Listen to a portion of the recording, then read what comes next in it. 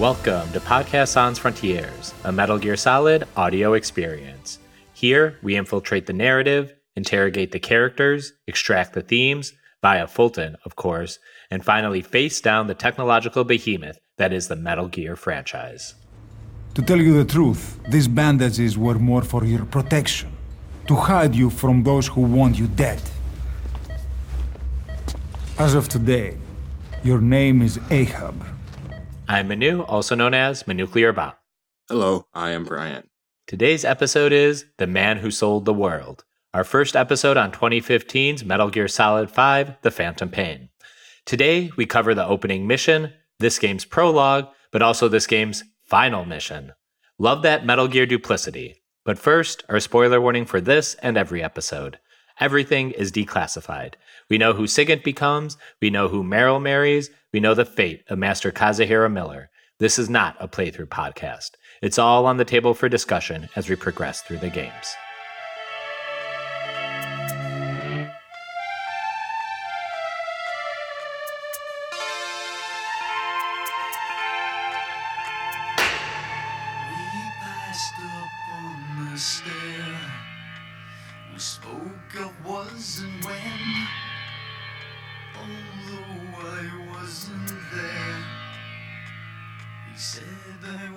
His friend, which came as some surprise.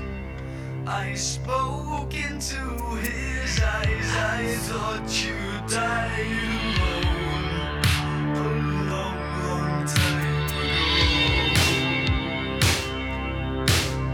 Oh no, not me. I never lost control. Your face to face with the man who sold the world. Booting up the Phantom Pain the first time, the Konami and KJP logos are overlaid with audio of crashes, explosions, and ambulances. We see the following quote from Romanian philosopher Emil Cioran. "It is no nation we inhabit, but a language. Make no mistake, our native tongue is our true fatherland." Cioran shares a regional ancestry with Skullface, and it's worth noting that Cioran, as a young man, was pro-Nazi, including supporting the Iron Guard. He supposedly recanted on his beliefs shortly after the war, which, sure, but I think that is deliberate as this story with Skullface will focus on ethnic cleansers, genocide, and other rhetoric associated with Nazis. Next, we cut to a mirror and sink in a room with the text, "Just another day in a war without end. Outer heaven." There is gunfire heard outside, but when this actually takes place, the player is left clueless for now. We see a cassette tape inserted into a Walkman by a bionic hand. The tape says, "From the Man Who Sold the World," and that very song starts playing. Well, not the original song by David Bowie, but rather a cover, or phantom of it, by Midge Ure, a mimetic copy setting up this game's entire narrative. We plan to circle back to Bowie and the music of this game in a later episode. The screen fades to black, and then the player wakes up in a hospital bed with nurses fiddling at their IV. When one notices the patient is waking up, she scrambles out of the room and places a phone call. V has come to.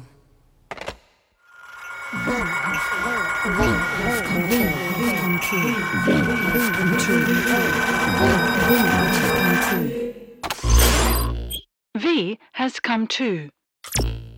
Finally, we are at the Metal Gear Solid V, the Phantom Pain title screen start menu with the blurry backdrop of V in his hospital bed. This specific flavor of intro is only seen the first time you play the game per user account. Otherwise, you'll be taken directly to Snake sitting in the ACC. Starting the game or replaying the first mission, we go into Prologue, Awakenings. But this is the Phantom version of The Truth, which is the title of the 46th mission and secret ending of the game, subtitled The Man Who Sold the World. In honor of one of this game's organizing texts, 1984 by George Orwell, we are going to do our own version of Doublespeak, covering both of these episodes at once. The Awakenings chapter sets up the lie that is Big Boss's Phantom, this Venom Snake, while The Truth lets us know what the real thing was doing and ties us back into the Metal Gear canon. Oh, and if we didn't call it out already, the Phantom takes place in 1984. Going to have a lot of Orwell in a later episode as well, so stay tuned. The Truth episode takes us back to one of our post-credits Ground Zero scenes. Kaz and Big Boss on operating tables, the latter completely unconscious. Kaz tells the doctors to do everything they can to save Boss, but then, in footage we hadn't seen, he says, "What about him?" And the camera pulls back to a point-of-view shot from a third operating table, and the doctors all turn ominously and look directly at the camera, saying this third patient took a lot of shrapnel. This is, of course, the point of view of punished Venom Snake, our very helpful medic from Ground Zeroes. Before we go any further, let's lay out Big Boss's Phantom now, voiced by Kiefer Sutherland. You've got some blood to pay me back for first. Your CQC is sloppy. Come see me later for a lesson you won't forget.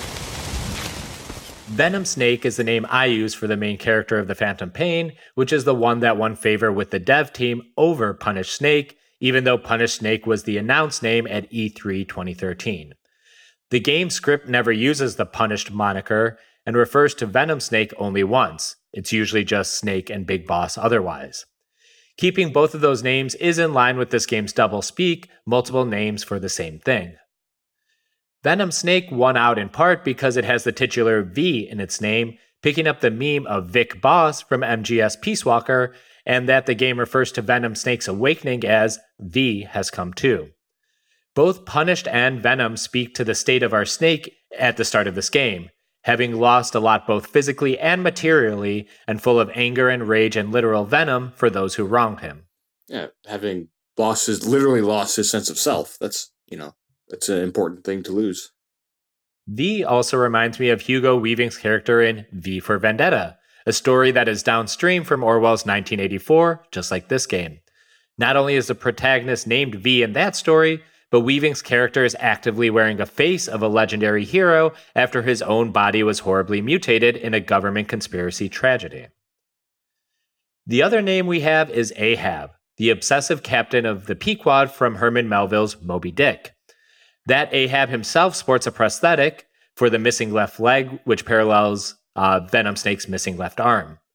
Venom Snake, much like Ahab, seeks revenge against that which stole his arm, a desire that will lead him into demonhood and eventually his own demise. Venom and Ahab also seem to have the same leadership style as reflected by their crews. Not kindly or forgiving, but true to a certain code that makes men loyal to them. In terms of character design, well, he looks like Big Boss. At least on the surface, the substance underneath is actually the player, or how the player designs themselves in an early character creator screen. This is the game literally inserting the player into the role of Big Boss, how they become Big Boss, and how they are Big Boss. The words, "I'm Big Boss, and so are you," at the end of this game are not meant only for Venom Snake, but also the player. Once the truth is revealed, the created character you designed will show up in photographs and passports, including a message from the real Big Boss that says, "Good luck," from Vic Boss. Good luck, player. Before moving on, I should also mention that the obvious notable change in the character design is the horn that's coming out of Venom Snake's head, which will grow depending on how lethally you play this game, which is kind of a neat trick. But I think that horn is a very distinctive design, and I've actually really, really come to love the horn. I just think it's a cool little flair. It almost also low-key reminds me of Renard from The World Is Not Enough, the guy who has the bullet in his brain that's getting like deeper and deeper, and the deeper it goes, the less pain he feels. Oh, what's the actor's name? He's in Trainspotting. He's very good. Robert Carlyle. Yeah, that's it. Well, I was going to say, I think there's a lot to do with, I would say, we're talking about V right now, but I would say Ahab is I think Ahab is meant to be a different character. Kaz. Oh, yeah. So one of the interesting things, and this is probably for a later episode, but one of the early scripts of this game had Ahab being the real Big Boss, and Ishmael was going to be Huey, which is really weird to think about. But I think that was before they really broke the story that they ended up telling. I don't think it was just going to be a swap with everything else pretty much staying the same. I don't know. I get that feeling. Not to say that V is Ishmael, because it's a little more proactive than that, where Ishmael is, famously just kind of sits around. Yeah. just comments on things as they're happening. But there is a little bit of that in the cutscenes, where a lot of the cutscenes will just be other characters doing stuff and V just kind of watching them, just hanging out. Mhm. But Yeah. I don't know. I feel as though V. I just don't think he has enough dialogue supporting it. And maybe it's just the way I played is very deliberate. But yeah, Kaz is the one who I feel like is really. I mean, that's part of the plot of the game. Is he's really the one pushing. Mhm. He's the one who's burning up to get revenge on Cypher. Like He's the catalyst, I think. He's the one who kind of pushes the narrative forward, even though Venom Snake is the protagonist, quote unquote. And the implication, at the end of the game being that whenever Venom Snake flips over to being like a truly vile force in the world, at least the force that's described in the MSX games, get the feeling Kaz is mostly responsible for that. Right. Like once he finds out that the big boss has betrayed him and stuck him with this phantom, he just it feels like he just it fits in pretty well, because the Master Miller that shows up in Metal Gear Solid seems to be, I don't know if ashamed is the right word, but seems to be sort of recovering from being a bit famous hard ass. Seems to be sort of retired and kind of trying to be more at peace with himself. That's the way I read it. Mm-hmm. So there's a 10 or 12 year stretch there where I feel like Kaz was really becoming like a vindictive evil person, like really pressuring, like doing some bad shit, not being good. Yeah, absolutely. And I think his work with Solid Snake is supposed to be like a repentance of sorts, especially when Solid Snake is specifically squaring off against Big Boss and Venom Snake in those first two MSX games. We will go much deeper into Kaz in our first episode in Afghanistan as well, so stay tuned. There isn't much to Venom's fictional history. He was born in California in 1932, making him 52 years old for the events of the Phantom Pain, just slightly older than the actual Big Boss. This medic was considered one of Big Boss's best and most trusted soldiers during the MSF era, which would explain both why he was on board the Morpho for the Ground Zeroes mission and also helped shield Big Boss from Paz's final bomb. The rest we can unpack as we go, and I want to save the discussion about how this ties back to Metal Gear 1987's ending for another time. But a couple things we can kind of discuss about here. Firstly is that one of the major popular fan theories before the Venom Snake is the medic was revealed was that people thought this was going to be Gray Fox or Frank Yeager possibly. Any thoughts on that? I mean, he could have shown up. I don't. That would have been the one. I think you want to be careful. Like, Huey being in the game is good, and I like, Volgan being in it is kind of fun. It's just like it fits with the themes. Just everyone's just sort of a specter animated by petty revenge. But I don't know if I like Eli, and especially Psycho Mantis being in it. I don't know if I like it. Like, I go back and forth. I feel like Gray Fox could have also then. Like, I don't think he's supposed to be. He's not supposed to be young. I mean, he's definitely not younger than Liquid, so. No. He would have already been doing like his war crimes at this point. Yes, yeah. Because around this point is when he found Naomi as a kid, but he was already a soldier. Like possibly a very young child soldier. A young adult, yeah. I think it's good, but Gray Fox is also one of those characters that Metal Gear Solid hasn't gone back to, like, specifically. Canonically, I'm not going to count Portable Ops. So he has kind of crystallized in that first game perfectly, and they've only done explicit copies of him like Olga or Raiden, but never Gray Fox again. I know. I think it would have worked. Because he's supposed to at some point link up with Big Boss. Like that's so. Like I would have liked to see how that happens, but that would be the one missing game. Would be like a young Solid Snake game, which I suppose I would play. But I mean, I would play it. I would play it, but I suppose I would want that. I don't know. Yeah. No, I think, when we talked about our sequels, prequels, and whatever episodes, I think the one thing that most people kind of wanted, if not a direct, Solid Snake game to lead into or just remake that first Metal Gear game, would be what Big Boss was doing concurrently with Venom Snakes. And theoretically, you could have Big Boss start recruiting people like a Sniper Wolf or a Vulcan Raven, depending on when you place it in the timeline. But if he looks he's almost an exact copy of Venom, or I guess the other way around. I could definitely see this like character model being Saladin, being like this legend. Like this is Big Boss to me at this point. This is what he looks like. This is the big boss that people talk about in Metal Gear Solids 1 and 2, I think. Or at least a big part of it, which also is the fact that everything we know from Metal Gear Solid 3 and Peace Walker was kind of not in Kojima's mind really yet by the time of those two. Yeah. Whereas this is at least playing on some of the big boss thoughts he had in those original MSX games. Speaking of the early Metal Gear Solid titles, I think the other thing worth pointing out is that this game is very structurally similar to Metal Gear Solid 2, Sons of Liberty, in that it has an opening kind of prologue or extended prologue sequence between Ground Zeroes and the tanker stage where you play as that badass hero guy you want to play as. And then you kind of get the rug pulled out from under you, although the deceptions are different and the twist in this game comes much later in the game as opposed to after the first act. Yeah. Okay, let's hop back into the story. If you're playing Mission 46, The Truth, you'll also get an additional text card here with the Friedrich Nietzsche quote that says, "Facts do not exist, there are only interpretations." A portent for what occurs in this game, surely, but I also think it speaks to how we, the audience and fans, should tackle the canon of Metal Gear. Not as a hard timeline of events that occurred, but understanding it through a framework of thematic and character analysis in which actual truth can be cultivated. First, we need to go over what happened prior to Venom Snake's awakening. After being stabilized following the Mother Base attack, both Boss and his Phantom were moved to the Dhekelia SBA Memorial Hospital in Cyprus, with an assist from Eva, apparently. This is where they would spend the next 9 years, going coma mode in secret to most of the outside world. Both underwent regular muscle stimulation to reduce atrophy, and the medic was undergoing hypno and physical therapy to brainwash him into being Big Boss.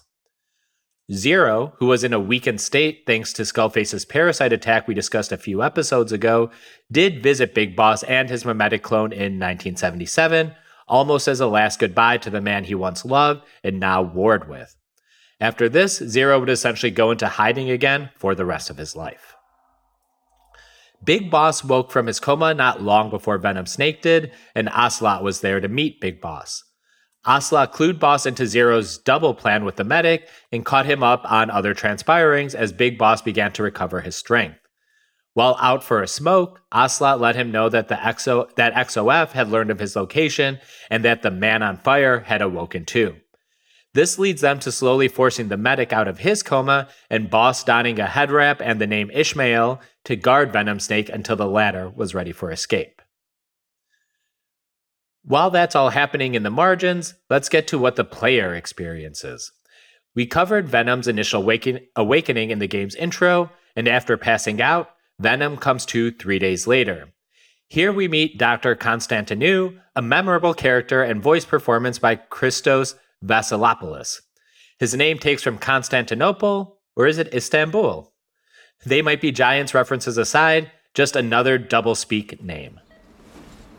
I need to tell you something. Please listen and try not to panic. You've been in a coma for quite some time. Yes, I know you would like to know how long. I'm afraid it's been 9 years. Damn it! Nosocoma! Nosocoma! Nosocoma! Nurse! Calm down. Calm down. Try not to panic. Try not to panic. Now. Venom Snake reacts poorly to the 9 years news, gets sedated, and now we come back 1 week following awakening. This time, the doctor clues you in on the extent of injuries V suffered, including 108 different pieces of shrapnel, bone, and human teeth embedded into his body. Most of the foreign objects were removed, but some were too close to the heart to risk pulling out, and then there's the giant horn sticking out of his head, which couldn't be touched. It wasn't life-threatening anymore, but could affect Venom Snake's cognitive abilities, which will explain some of the hallucinations he experiences later in the game. You know, Kojima had to have a piece of stuff sticking out of his brain to make his characters crazy. Sam Lake is never that kind of coward. He just makes his characters insane from the start. Or he makes him like Max Payne. He makes him abuse drugs for a decade. I was going to say it's a good meta metaphor in terms of ever since I started playing Metal Gear Solid, I've just had this giant piece of metal boring into my brain over the last 25 years. So it feels appropriate in that way. I did want to flag, like, behind all the hustle and bustle of the doctors in front of you, the radio is playing, and it's in a language you can't understand. But at the end of the game, once you've gotten all your like translators and whatever like local speakers, you'll actually hear that the radio behind the doctor is talking about this massive plane crash, which was actually where Psycho Mantis and the Man on Fire kind of originate for this game. It's not something you will pick up in the Awakenings version, but you should hear it during the Truth version of this mission. Unless you speak Cypriot Greek, maybe you do. Yeah, no, it's possible. Sure, somebody who played this did. That's fun. That's got to be satisfying. Mm-hmm. Lastly, the doctor asks him to look down at his arms, revealing that Venom Snake no longer has a left hand. This causes yet another fit in Snake, who passes out again. What takes place next is where the timeline blurs for Venom Snake, a truth we will only find out in Mission 46. In our inaugural playthrough, quote-unquote, Snake wakes up 3 days later, and Dr. Constantinu lets us know that there are people who are not happy that Snake is alive, and that these people were on their way to kill Snake as he speaks. To help protect him, they are going to plasticky surgify Snake's face to look like someone else. The player at this point goes to a character creation screen where they can create a new face for Snake. After the player has crafted their phantom, the doctor holds up a mirror to you, revealing the face of Snake, a perfect match for Big Boss. It's framed as if this is the last time Boss is going to see his real face, but that's a lie. The doctor also gives you the codename Ahab here and shows you a picture of Snake and Kaz from MSF posing for a nice family picture with some MSF soldiers. During all this doctoral exposition, however, someone snuck into the room behind him and the nurse. And not just someone, but an elite XOF assassin played by Stephanie Justin, who will go on to become quiet following the events of this prologue. But before we get to her killing everyone, let's remedy the timeline. In the prologue mission, the plan for plastic surgery and Quiet's arrival happens within minutes of each other, and the story seems to be Quiet and XOF got there before V could have his face changed. However, in the Man Who Sold the World mission, we find out that these events happen days apart. On March 9th, 1984, V is actually put into plastic surgery 2 days before the XOF attack. This detail is actually buried in the character creator screens when the medical calendar changes behind the input menus. When the doctor holds up the mirror to your face this time before surgery, you see the character face you created, which at least in my case was my own face, an avatar for me. So when you wake up again on March 11th, 1984, the player now has the face of Big Boss.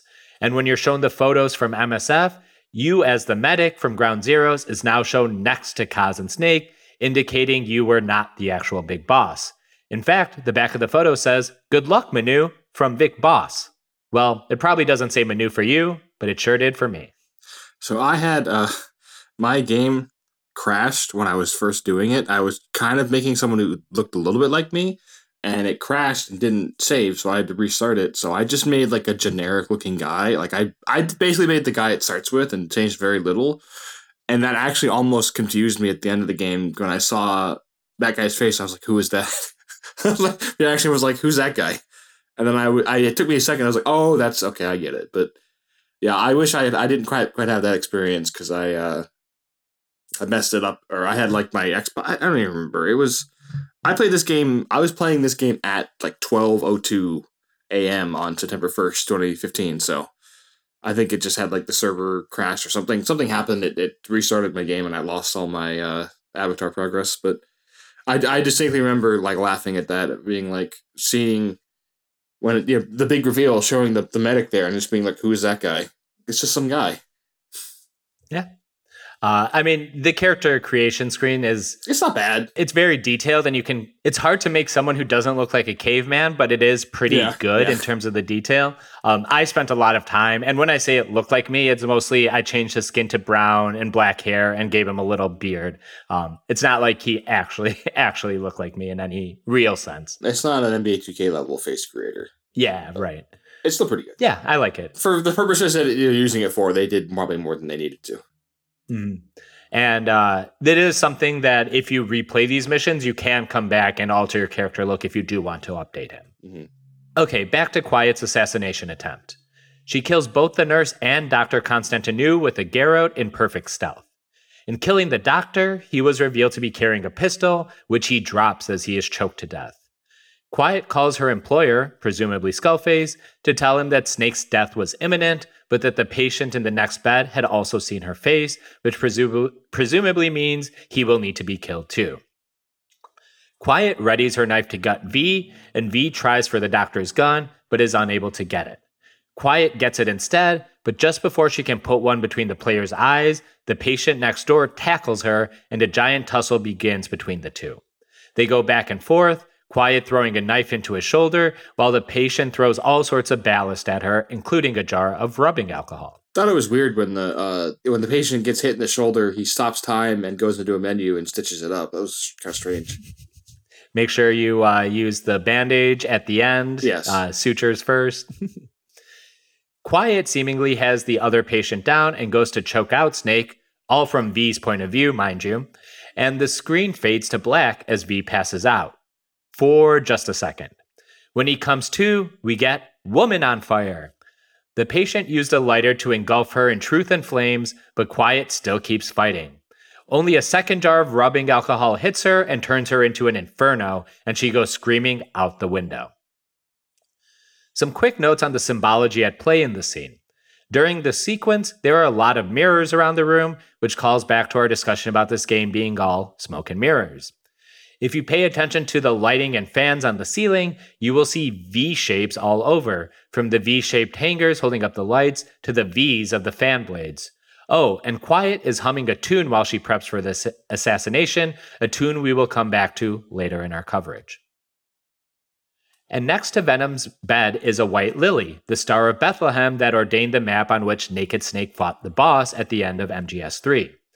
After Quiet is taken down, a single petal from the flower drifts down into Venom's field of vision, a not-so-subtle hint that the boss's will, as carried out by Zero and/or Big Boss, is about to fall. Our patient from the bed over, whose face is wrapped in bandages, introduces himself. All the Moby Dick sickos in your life are absolutely going to love this. Okay, have time to go. What happened to the woman? The woman? We gave her a light. She took the short way down. Who are you? Who am I? You're talking to yourself. Been watching over you for 9 years. You can call me Ishmael. What the hell is going on? Well, the good news is, you're in the land of the living. Bad news? The world wants you dead. On your feet, soldier. The whole place is coming down. Ishmael, of course, is Big Boss, which I assume everyone already knows. Alright, let's get moving with this game a bit. Ishmael gives you an injection of digoxin to get Venom back in the game. Venom Snake has a hook on his left arm where his hand used to be, and I'm sorry, I don't have any good fugitive one-armed man jokes at this time, but the prosthetic does look a bit like the one Frederick Sykes had in that movie. Anyway, the Solid Snake saga ended with a near-death Snake slowly crawling through a microwave tunnel, spending his last bits of strength to bring down the regime built by Zero. Here, Venom Snake is coming to life in much the same way, a slow crawl down the hallway as he slowly begins to pick himself up and learn to walk again. This is very much meant to invoke evolution. Skullface says Sahelanthropus is the day weapons learn to walk upright, and we know Big Boss is a weapon himself, and he's learning to do the same. And per Kojima, this linear sequence to start MGS-V is meant to evoke the older MGS titles before evolving into a brand new open world experience. Take note of the tile work in the hospital too. They are hexagons evocative of the Big Shell from MGS2. You know, that whole game that was about a simulation designed to create a copy of Solid Snake? Same thing's happening here. Ishmael notes that Ahab is in no condition to take the stairs, so he works them towards the elevator when all of a sudden, a kid cosplaying as Psycho Mantis appears out of nowhere. Well, it is Psycho Mantis, as we'll get into in a future episode. Psycho Mantis. He floats away, his overlong sleeves on fire, and then all of a sudden the hallway is alight in flame and smoke, with the fiery demon making its way towards Ishmael and Ahab. Only when he stalks closer do we realize this fire in the shape of a man is the phantom of Colonel Volgin from MGS3. He's got our pals deads to rights, that is, until the waterworks kick in. The sprinklers go off in the hall and extinguish the man on fire for now. Wonder if this is telling the player something about how to defeat this guy. Who's to say? Ahab was blown back by the man on fire's arrival and had his arm broken in the process. As the sequence is this game's tutorial, we now learn the healing mechanic for when Snake is severely injured. This also segues us into our navigation tutorial as the digoxin is kicking in and Snake can now go into crouched and standing positions, albeit still a bit labored in movement. Helicopter lights shine in through the windows, teaching the player how lighting works and how to avoid detection as they crawl past the search parties. Through the windows, they see even more troops arriving at the hospital. Smoke starts to fill the hallway as troops approach from behind, murdering nurses and orderlies as they go. Just pretend every time I say the word smoke, I point out that this game is literally all about smoke and mirrors for the umpteenth time. Ishmael and Ahab, or Big Boss and Venom Snake if you prefer, duck in and out of rooms as they make their way out of the hospital. There are all sorts of little moments I won't detail in full, as they avoid being caught by hiding under hospital beds and supply closets, all while watching the hospital staff butchered. And not just butchered, but the troops are literally double killing all the corpse to ensure no survivors, and then checking faces and IDs to see if they got Big Boss or not. Eventually, they work their way down a stairwell and find themselves sequestered with surviving hospital staff behind a locked gate in a narrow hallway. XOF troops show up at both ends and just rain bullets down on all the survivors, but Ishmael once again pulls Ahab out of harm's way as they duck through a side room and emerge further down the hallway, pretending to play dead amongst the corpses. Another mechanic being taught to you, one that started back in Metal Gear Solid 4. I enjoy the part when you're in the little, you're in that room with all the guys on the beds, and it's like, it's a classic stealth game thing where it's supposed to be like a dark, I think they probably wanted to make it darker to make it more believable that you could be hiding there, but instead it's just like it's like a room with a lamp on, so it's like very easy to see everything. And the guys who are peering under the bed don't see you, and I'm like, man, these XOF troops are bad. They're very bad at their jobs. They have Metal Gear Solid 1 cones of vision, yeah. What was that noise? Whose footprints are these? That's what they said when they went over. This is probably just because I just watched V for Vendetta the other day. But there's also a ton of scenes where Natalie Portman is hiding under her bed and watches people getting shot in front of her. And it just kind of reminded me of this as I was writing this up. It's a classic of the genre. Yeah. Alan Moore is disappointed in you. Oh, he'd be disappointed in me for lots of reasons. He's also disappointed in you because you haven't killed all the lizard people yet, so you know. Yeah, well, I'm working on that one at least. I love you, Alan. You're an insane person. XOF troops, I repeat, are double killing the corpses here, making their way through the hallway and putting bullets in all the dead bodies, slowly making their way towards Big Boss and V. It looks like doom once the soldiers identify Venom Snake as Big Boss, but Mantis appears and disappears once more, again heralding the man on fire, who draws the attention of the soldiers. The man on fire goes full Sebastian Shaw from the X-Men here, absorbing all the firepower being shot at him and then blasting back the soldiers with all that energy. He even takes out a chopper before once again closing in on his quarry.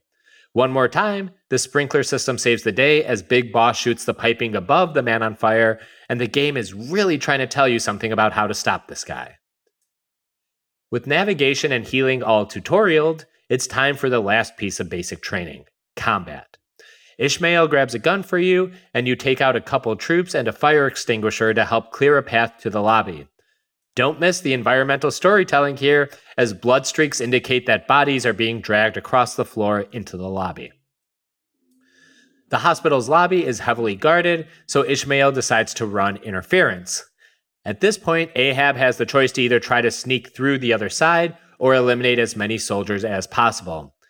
Either way, before you can make the exit, the man on fire arrives yet again.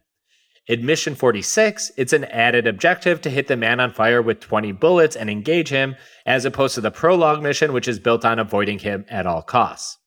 The man on fire will even do the multi-directional bullet attack that Volgin did in his fight against Naked Snake in MGS3. I remember distinctly before, like, I think either right before the game came out or right around when it came out, people were theorizing that Ishmael was a hallucination. And this is the only scene that really made me believe it, the way he just leaps off the off the side of the staircase. He's just gone. Like, he just disappears. It's always really funny looking. But this is the point where I really wish that David Hayter had done Big Boss's voice. Just because, we could have gotten one more like, huh, when he jumps off the side of it. Or like, ah. Yeah. Even if it was just for that line, it would have actually really worked really well, too. Yeah, I would have loved that. But alas, Kojima has to be a starfucker. Yeah. A lot of Metal Gear, like going all the way back to the first game, a lot of the staging and timing is goofy, but it does stick out like, I'm going to run interference. Then he takes his silencer off, throws that, and then he goes and just dives off the staircase. It's like, all right, man, you definitely created a distraction. I won't disagree with you there, but I feel like there's so much garbage. You could have thrown anything else, kept your silencer. I don't know. I mean, it's fine. It's just really funny in the moment. It's like, what are you doing, dude? How is this helping me? I'm going to do a suicide plancha. Like, all right, Snake. Super kick. And I guess just before we keep going with this, this scene here and everything leading up to it has been like more violent than anything in Metal Gear before this. Like in terms of like the way that blood is spraying everywhere. There's a part in here where people are getting decapitated by helicopter blades. The way the man on fire is just rolling through people. It's violent in a way that Metal Gear Solid never was. And I'm not saying that with any kind of, oh, this is good or this is bad. It's just kind of what it is. And I think that kind of plays into Kojima trying to make this more of a adult and serious story than some of his previous entries. It's also, I want to say also, considering now it's on Game Pass PC and I'm going to try and download it and play it, this whole sequence is a lot like a lot of the opening stuff in Death Stranding. Just like the way it's paced and the way it looks. His horn always looked like that's like a modern Kojima design to me. That's what it looks like. So I am very interested to see how much more it's like it, really, because I've only played like 5 hours of Death Stranding. So soldiers keep filing in to fight the man on fire, but Mantis takes out half of them by telekinesying a helicopter at the troops, the propeller blades chopping them in half. A tank arrives too, and the man on fire blasts it and Venom Snake out the front door. It seems like Venom is defeated here, but an ambulance driven by Ishmael takes out the man on fire, and Venom hops in as they make a harrowing escape from the hospital. Venom Snake looks back to see the hospital lot just blowing up left and right, and even as the ambulance escapes, flying trucks and cars come crashing into their path.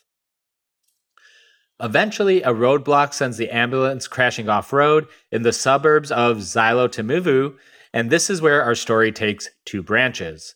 First, let's do Venom Snake, since his is the story told in the prologue, and we will circle back to Big Boss's path after. At 3:07 a.m., Venom Snake wakes up to find himself alone in the crashed ambulance, but when he crawls out the windshield, a giant attack chopper has sights on him. Kid Mantis shows up here, with a piece of shrapnel in his head, this time indicating he's ever so briefly on Venom Snake's side. The child summons a giant fiery whale to swallow the chopper, and from the flames emerges the man on fire atop a flaming unicorn. Absolutely gnarly, metal shit, the most metal Metal Gear Solid has ever been. I definitely did not really pick up on the little clues as to who Mantis is being controlled by at what point the first time through, for sure. So that's the thing. I've been playing it again off and on the last couple of months. I've been trying to look for those in the cutscenes, and there's a lot more there, and I think I put together originally, which is fun. And we'll talk about it a little bit more as it goes, but just in case you're not aware what me and Brian are talking about when we say this stuff, Mantis is essentially always serving someone in this game, and you can tell who he's serving by his accoutrement. Like when he's serving the man on fire, his sleeves are on fire. In the brief moments he helps Snake, he has the shrapnel on his head. When he's serving Skullface, he has the Kato mask on top of his gas mask.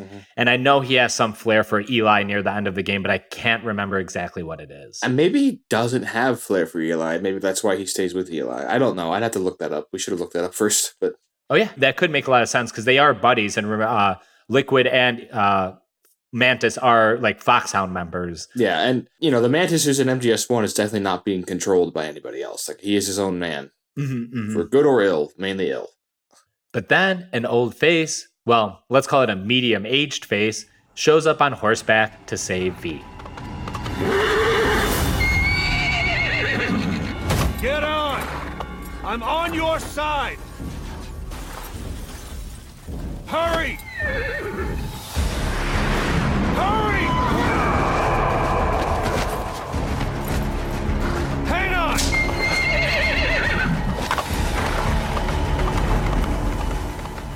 Hey everyone, it's Revolver Ocelot. Or just Ocelot this time. As he hands Venom a shotgun, which the player will use to ward off the man on fire as we have a little horsey chase scene through the woods. After the sequence, a crash of lightning takes out a bridge, taking Snake, Ocelot, and his horse with it. All survive, by the way. The lightning also heralds rain, which puts out the man on fire for this mission. And if you recall MGS3, it was a lightning bolt that did Volgin in at the end there too. Parallels. Now seemingly safe, Ocelot tells us he was sent to save Snake and then sends Snake off to Afghanistan to save Kaz Miller. Ocelot gives Snake some exposition and catch-up, including what Kaz and everyone has been up to and what's going on in Soviet Afghanistan, in which Kaz was training the Mujahideen before being captured by Soviet forces. From there, they head to the docks to catch a whaling freighter to Port Qasim, and yes, whaling is yet another reference to Moby Dick. Don't take too long getting used to your new self. Hang on.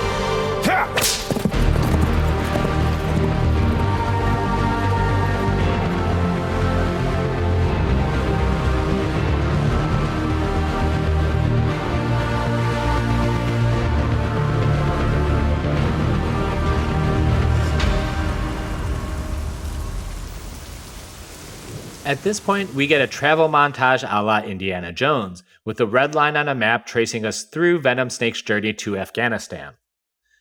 Note that from Cyprus, the whaler goes through the Suez Canal, an extremely important choke point for the international economy, something the whole world realized in 2021 as the Evergreen freighter got stuck therein. The map also prominently features Yemen on Venom's travels, which is among the countries the US and Saudi Arabia were immiserating during the production of this game, and has continued to bomb the poor country into high heavens. Call your senators and representatives and tell them you don't want that anymore. I'm not kidding. The travel montage is overlaid with Donna Burke's wailing from Sins of the Father, and we get to watch Venom equip himself with his basic accoutrement for this game. His new cybernetic arm, his e-cigar, a Psycho watch worn on the prosthetic, and his Sony Walkman. All things we know about. But hey, let's rewind a bit and finish the story of Ishmael.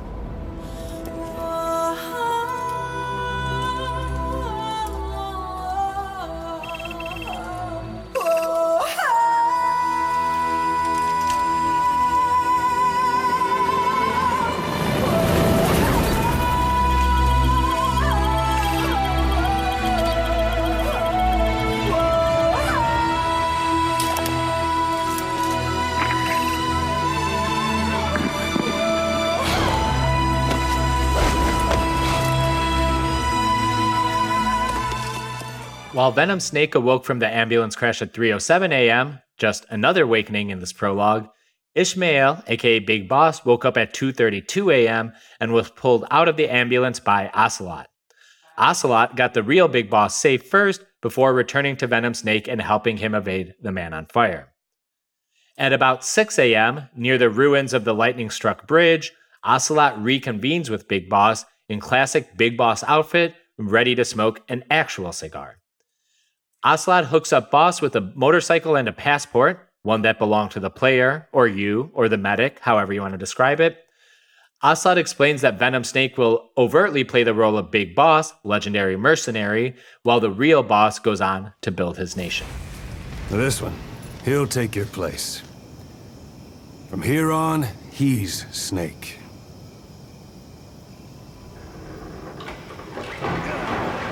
He believes it, too.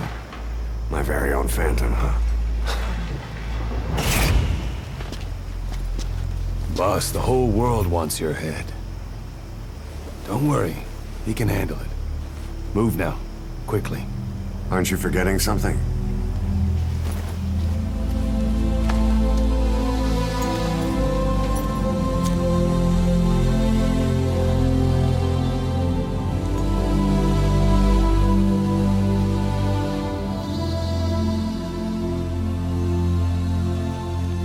We'll meet again. Right. And with that, Ocelot lights Big Boss's cigar, which is not innuendo, Are you sure? and you get the game's proper ending, including a timeline of events and a tie-in to that original shot of Outer Heaven you see when starting the Phantom Pain for the first time. But we're going to talk about the post-Phantom Pain timeline and the final scenes in Outer Heaven in a later episode when we wrap up the various storyline endings of this game. Are you sure that's not innuendo? At least what we see is not innuendo, but at some point I assume Ocelot does suck off Big Boss. In your endo, Ocelot. Yeah, I love this. Is such a good Ocelot. Like, this is when you said Ocelot shows up, I wanted to say, oh, you mean the main character of the series is here? Yay! Mm-hmm. The main protagonist of Metal Gear is here. Yeah, no, it's cool. I know it was revealed to us in one of the E3 trailers, but it was such a good idea to include him and then include him as an ally, or ostensibly an ally. Obviously, there's layers upon layers of deception happening here. I mean, for the purposes of taking out Skullface, he is absolutely an ally. Like that is his goal. Oh, yes. And I think there's no better person to have someone create the next big boss than to have Ocelot there at his side. Because he, has the longest history with the real big boss. And then also, I just think he's like the perfect character. Kaz obviously fills a role in this too. But I think Ocelot, it's just a really smart use of that character. Well, Ocelot's the good angel and Kaz is the bad angel or the devil on your shoulder. Mm-hmm. I would say bad angel is more appropriate, but Yeah. It's just great. And, it's great that we'll talk about him more, but if you're going to get anybody to deliver, I mean, we're thousands upon thousands of words of exposition. Troy Baker is about as good as you can get. Of just being able to read copy and make it sound interesting. He's very good at that. Yeah. In a way that Nolan North isn't, or Steve Bloom really probably isn't. Mm-hmm. So he has that special talent. That's why he's one of the best. He said I was in a British military hospital, but the doctor had a Greek accent. They hire locally. Easier to trust them. Tekeli is also home to Greek Cypriots, after all. What about the Turks? They haven't returned to the south. Not yet. The Cyprus dispute is still a long way from resolved. The country is just as split as it was in '74. Turkish Cypriots in the north, Greek Cypriots in the south. Between them, the Green Line, the UN established. And Deucalion sits right on top of it.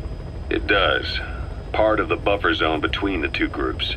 Another reason it was the perfect place to hide you. Easy to spot any outsiders snooping around. So how do things stand? Last year, the Turks declared that the Turkish Republic of Northern Cyprus is an independent state, though it's only Turkey that recognizes it. In the past, the Greeks and Turks lived side by side in the same villages. There are reasons to fight. Those came from the outside. Greece, Turkey, Britain, America, they all had their own stake in pitting the two sides against each other. But once you spark something like this, it's impossible to control. Both sides build up grudges like debt, without the foresight to see that each act of revenge just fans the flames, and then it's too late for other nations to rush in with peace talks. The embers keep on smoldering. Each nation's arrogance only breeds anarchy. The world is paralyzed by this hunger for revenge. Cyprus is no different. Cyprus is one of the few isolated settings of this game. Only the prologue takes place here, and it's not a setting you run multiple operations against a la Camp Omega even. But I think its inclusion as a setting is not by accident. The hospital is the Dhekelia SBA Memorial Hospital on the Dhekelia Sovereign Base in the western Ormida region in Cyprus. Cyprus has spent much of the 20th century as a British colony, but the empire's presence there extends back to the days of the Ottoman Empire, who named the British the Protectorate of Cyprus in 1878 in exchange for the UK's support against any Russian aggression towards the Ottomans. Cyprus would end up being a very important military location for the British. To use a cliche, it itself was nowhere special, but on the way to everywhere special. It allowed for strategic monitoring of colonial trade routes, namely the one through the Suez Canal into India, Britain's most important colony in the first half of the 1900s. This is very much the route that Venom Snake takes to Afghanistan as shown in the Mission Interstitial. Cyprus officially became a British colony in 1925. The Brits had annexed it from the Ottomans when the latter joined the Central Powers in World War I, and neither Greece or Turkey wanted it at the time. The people of Cyprus, or Cypriots, are predominantly Greek and or Turkish, and following World War II, the Greeks and the Turks began to feud, both as citizens of Cyprus, but also as proxies for the politics of Greece and Turkey. The Greek Cypriots increasingly were for Greek unification in hopes of enosis, which sounds like Greco-Byzantium manifest destiny, essentially. Hellenism, let's go. The Turks at first wanted it to remain in British control, and then they wanted the island back, but having only 20% of the population be Turkish Cypriots, they wouldn't have the numbers to either take or rule the island. The Brits were just worried about all this because when Crete was returned to the Greeks, they kicked out all the Turks there, creating a humanitarian crisis. Cyprus was granted independence in 1960 in the Zurich and London Agreement, hammered out between the UK, Greece, and Turkey. The UK was to retain two sovereign base areas, Akoritiri and Dhekelia, the latter are setting for the mission. Though the agreements drew up tried to fairly approximate the racial demographics of the country, it soon became a tug of war between the Greek and Turk Cypriots, each acting as proxies for their mother nations, almost like the US and USSR writ small, thematic coherence once again. And, a consistent problem that the British ran into when they were demarcating parts of their old empire. Mm-hmm. Like, they're just really bad at dividing up territory, like the partition, everything. Like they're never good at it. They always mess it up. Mm-hmm. They always cause things to be honestly worse than they were under British rule. And you really have to wonder at a certain point if that's on purpose or if they're just incredibly incompetent. Because the story of the latter half of the 19th century and basically the entire 20th century is British incompetence. So.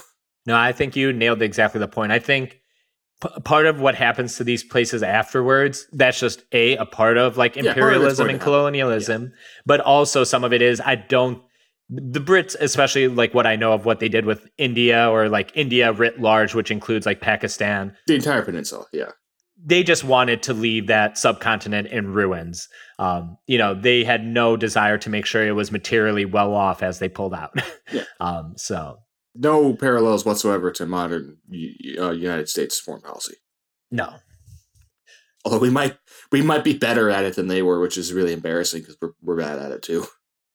Violence would erupt, with hundreds killed and thousands of Turkish Cypriots displaced. Turkey almost invaded in 1964, but Lyndon B. Johnson, legendary figure from Metal Gear Solid 3, stepped in to stop it, threatening to withdraw U.S. support against any Soviet aggression. That's why he won that election so hard, because everyone was like, he was in Metal Gear Solid 3 in 1964. Barry Goldwater wasn't there. I thought you were going to say people were single-issue voters on the Cyprus question back. No, they were single-issue voters on which of these presidential candidates has awarded someone the title of Big Boss. So above even the boss. In 1974, right before the Peace Walker incident, a Greek military junta executed a coup d'etat in Cyprus, installing a Greek nationalist and pro-Enosis president, Nikos Samson. 20 days later, the Turks invaded the country on grounds laid out in the 1960 Treaty of Guarantee, though the international community rejected this reasoning. A ceasefire would be reached a few days later, though over 200,000 people would end up being displaced in the short time in which the two factions mobilized. The country was effectively partitioned thereafter, the north to the Turks and the south to the Greeks. Turkey officially considers its half of the island the Turkish Republic of Northern Cyprus, but no major body has recognized its sovereignty. The UN maintained a peacekeeping force to protect the buffer zone between the two sides, which would be slightly opened up in 2003 and 4 as Cyprus officially joined the EU. In recent years, Cyprus has seen conservative rule in its governing bodies. You won't know this if you're listening. Well, everyone's listening. But he wrote peacekeeping force in air quotes. So, important to know. Yeah. If you want to go back to the double speak, peacekeeping force is definitely one of those war is peace kind of expressions because they're not really there to enforce peace. Or they are there to enforce peace, but at bullet point, which, Yeah, it's the euphemistic language, all that George Carlin stuff.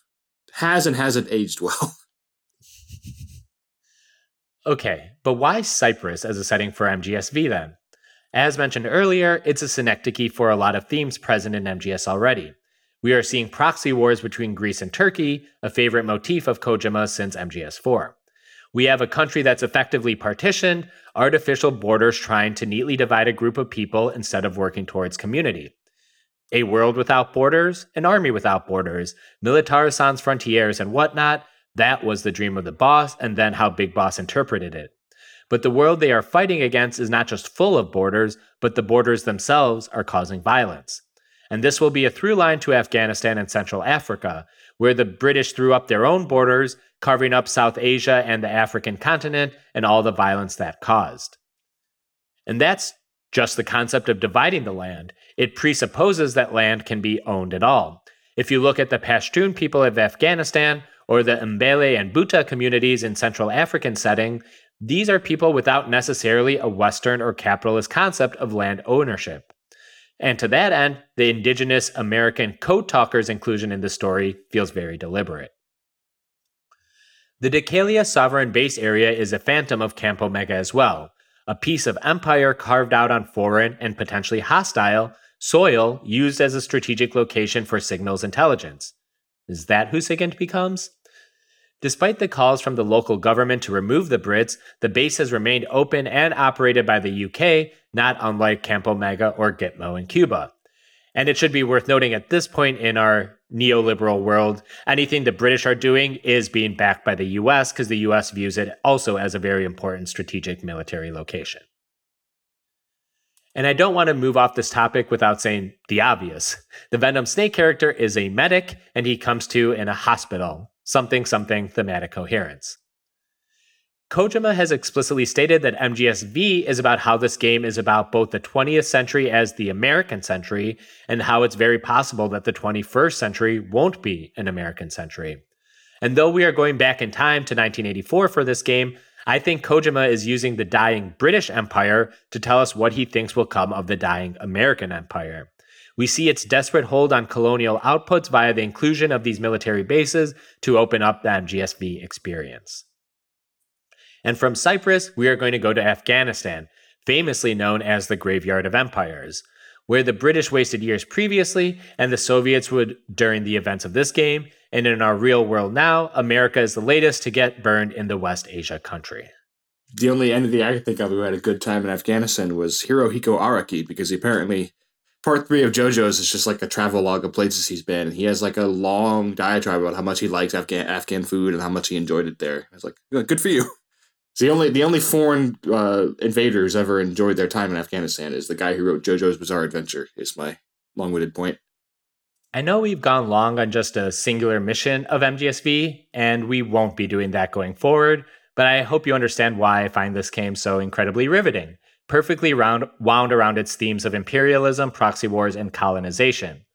And you can probably already see how all these themes come to life in Big Boss, Kaz, Skullface, etc.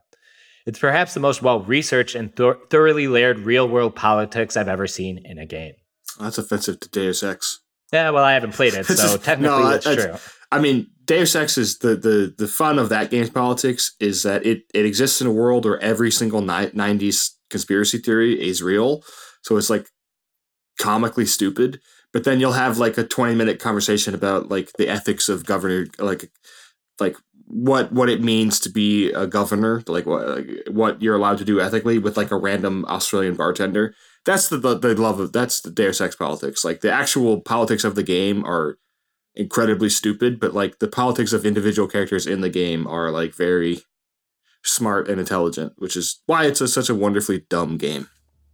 And one of the smartest games, somehow. I love it. It's a great game.